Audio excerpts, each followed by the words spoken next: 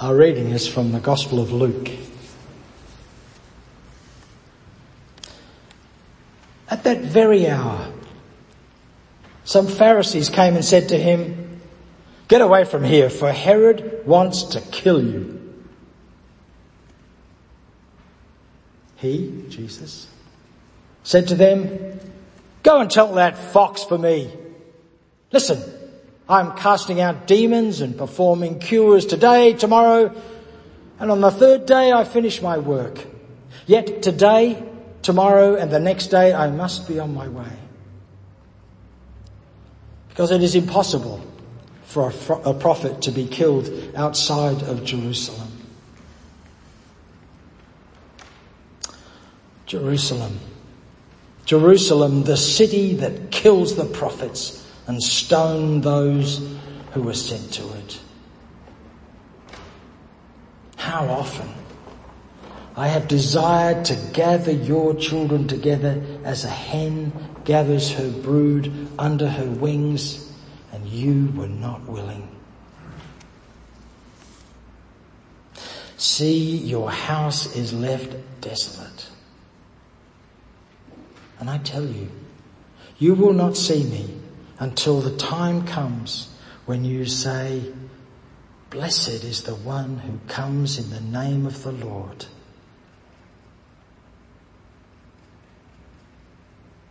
For the word of God in Scripture, for the word of God among us, for the word of God within us. Thanks be to God. What a strange little reading. Here's another one. It was the best of times, it was the worst of times. It was the age of wisdom, it was the age of foolishness. It was the epoch of belief, it was the epoch of incredulity. It was the season of light, it was the season of darkness. It was the spring of hope, it was the winter of despair. We had everything before us and had nothing before us. We were all going direct to heaven. We were all going direct the other way. That's the famous opening words, of course, of Charles Dickens' A Tale of Two Cities, a tale about London and Paris, written about the time before the French Revolution. Some of the most famous words that Dickens ever wrote. A division completely. And you read the book and you begin to discover what that actually means in lots of different ways. Jerusalem seems to be, in our strange little reading, a tale of two cities. Jerusalem is the city of Zion. It's the city of peace. Jerusalem is the city of truth, the city of God, the garden of God, the light of the world. They're all names that have been given to Jerusalem over the centuries. According to the Jewish Mishnah, there are 70 proper names for Jerusalem, and they're all of this ilk. It's the light on the hill.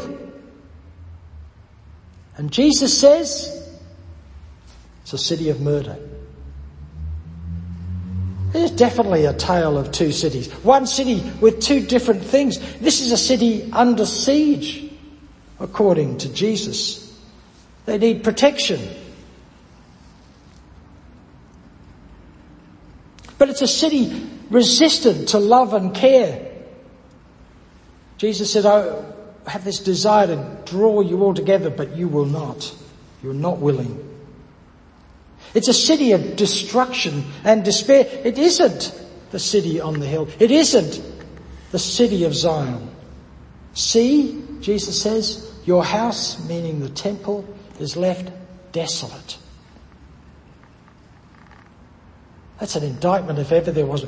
The heart and soul of who you are is completely empty. You are desolate. Something is going on. This is a very, very sick culture. So sick that Jesus has to perform cures and the casting out of demons. That's what the first part of the reading tells us. Something is going on. This is not the city in the advertising brochures.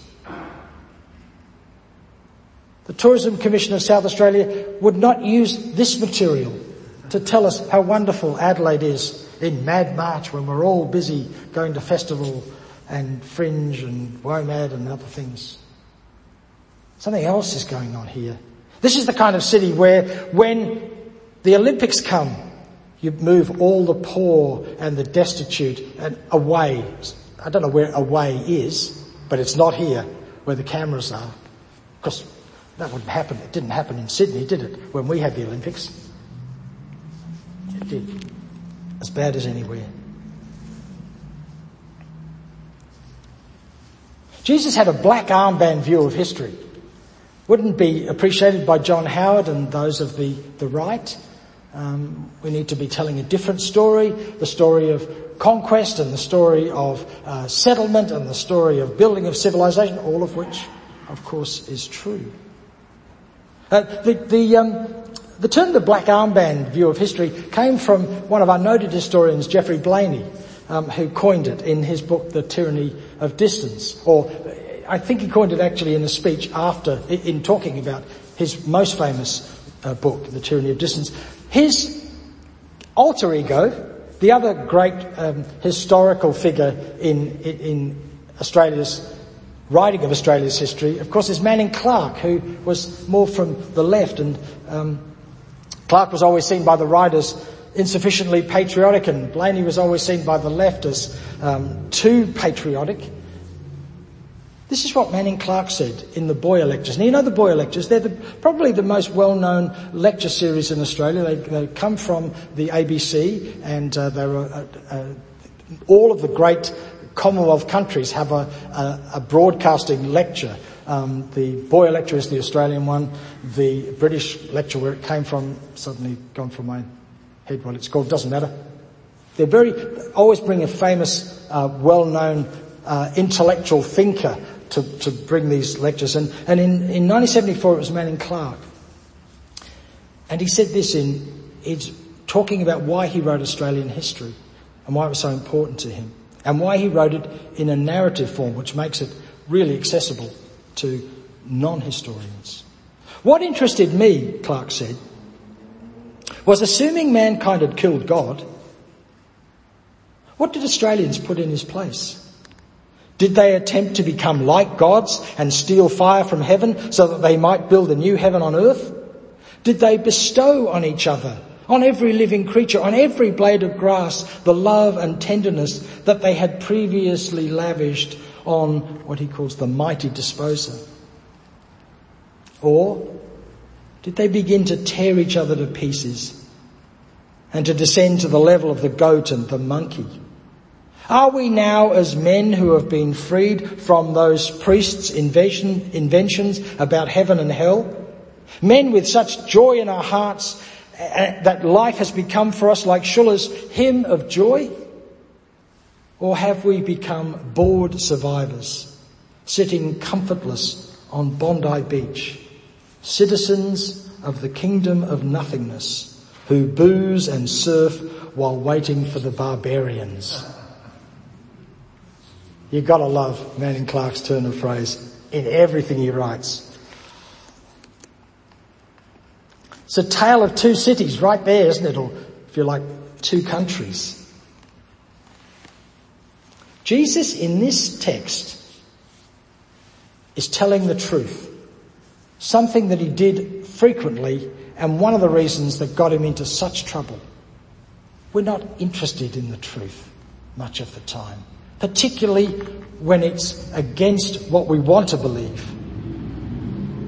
I've said many times in the last couple of years how often our Prime Minister, and this is not a criticism of him, how often he has said out aloud what he really wants to have happen, as if by saying it, it will happen. He wants to return to whatever normal is. And he's done it over and over again during the pandemic. And as I say, it's not a criticism. All he's doing is saying out aloud what we all want. Of course, you have to have liked normal quite a lot to want to go back to it, and that's a whole other question there. Not all of us thought it was so exciting. But it's this desire to not tell the truth, but to tell the thing we want to be the truth. Jesus is relentless in not doing that, but in speaking truth and in getting him into trouble. And he offers here not only the truth about Jerusalem as, if you like, two cities, but he offers the truth about what his project is, what he's working towards. And it's not the fox in the henhouse. It's not Pax Romana, the peace of Rome, which had only been in existence for maybe in living memory, if there were some people there who were old enough to get to our ripe old ages in the 80s and 90s. It was a new thing where Rome had basically pressured everyone into living a certain way. They could have all kinds of concessions as long as they worshipped Rome and did as they were told. That was what's called Pax Romana, or the peace of Rome. But that's all in uncertainty at this time, because Augustus, the emperor who had instituted that and brought in these years of peace, is dead, and Tiberius, his sort of adopted son who nobody really liked and nobody wanted, was going to probably be the next emperor, but no one was sure. It's likely that that's happening right at this moment. Hey, mate. It's not that Jesus is talking about. What Jerusalem needs to be is a place of healing and right mind. I'm casting out demons and performing cures. It needs to be a renewal of what it means to be human. And it needs to be a place of safety. How often have I desired to gather your children together as a hen gathers her brood under her wings? Such a pastoral kind of image, isn't it? And of course, a much more feminine image than some people are used to when speaking about God. We've gotten very keen on talking about God using male characteristics. And it's a place of consistency, a place of certainty. And of course, the empire was not a place of certainty at that time. There was no way of knowing what the emperor would do, except that we know the emperor just got sick and tired of Jerusalem and the people, and around the time this was put down, the Gospel of Luke, but well after the time Jesus was saying these things, finally the empire and the legions came in and destroyed the city. But for Jesus, it's got to be a place of consistency. Today, tomorrow, and on the third day I finish my work. Most scholars are telling us that what that means is, even though it has a kind of a link to those of us who are Christian and those of us who have read ahead, that Jesus was in the grave for 3 days and then was resurrected. Most scholars are saying it's not that. It's much more a kind of a phrase that says, just keep on going. So you might say something like today, tomorrow, and the next day, meaning I'm just going to keep doing this. There's no end to this. It just keeps going, and that's the kind of image that's being given here, which of course is a real slap in the face to Herod, who's busy trying to control the place, to the Romans. It's as if Jesus is saying, none of that is going to deter me at all. I'm moving on a different project. Today, tomorrow, the next day, until I finish my work. Well, when's the work finished? Well, when everybody's gathered in. So in a sense, it's never finished. It's on and on. And then he says, I tell you, you will not see me until the time comes when you say, blessed is the one who comes in the name of the Lord. Now, remember, we often say in Luke is all about seeing. Not just seeing, but really seeing. Like not just looking, but actually understanding what you're seeing. So here we've got Jesus saying, you will not see me. You will not know what the hell is going on. Might be another translation. Until. So all of this will happen and you won't know. There will be things going on and you won't make sense of them. Until the time comes when you will say, blessed, cared for, honoured, respected, noticed.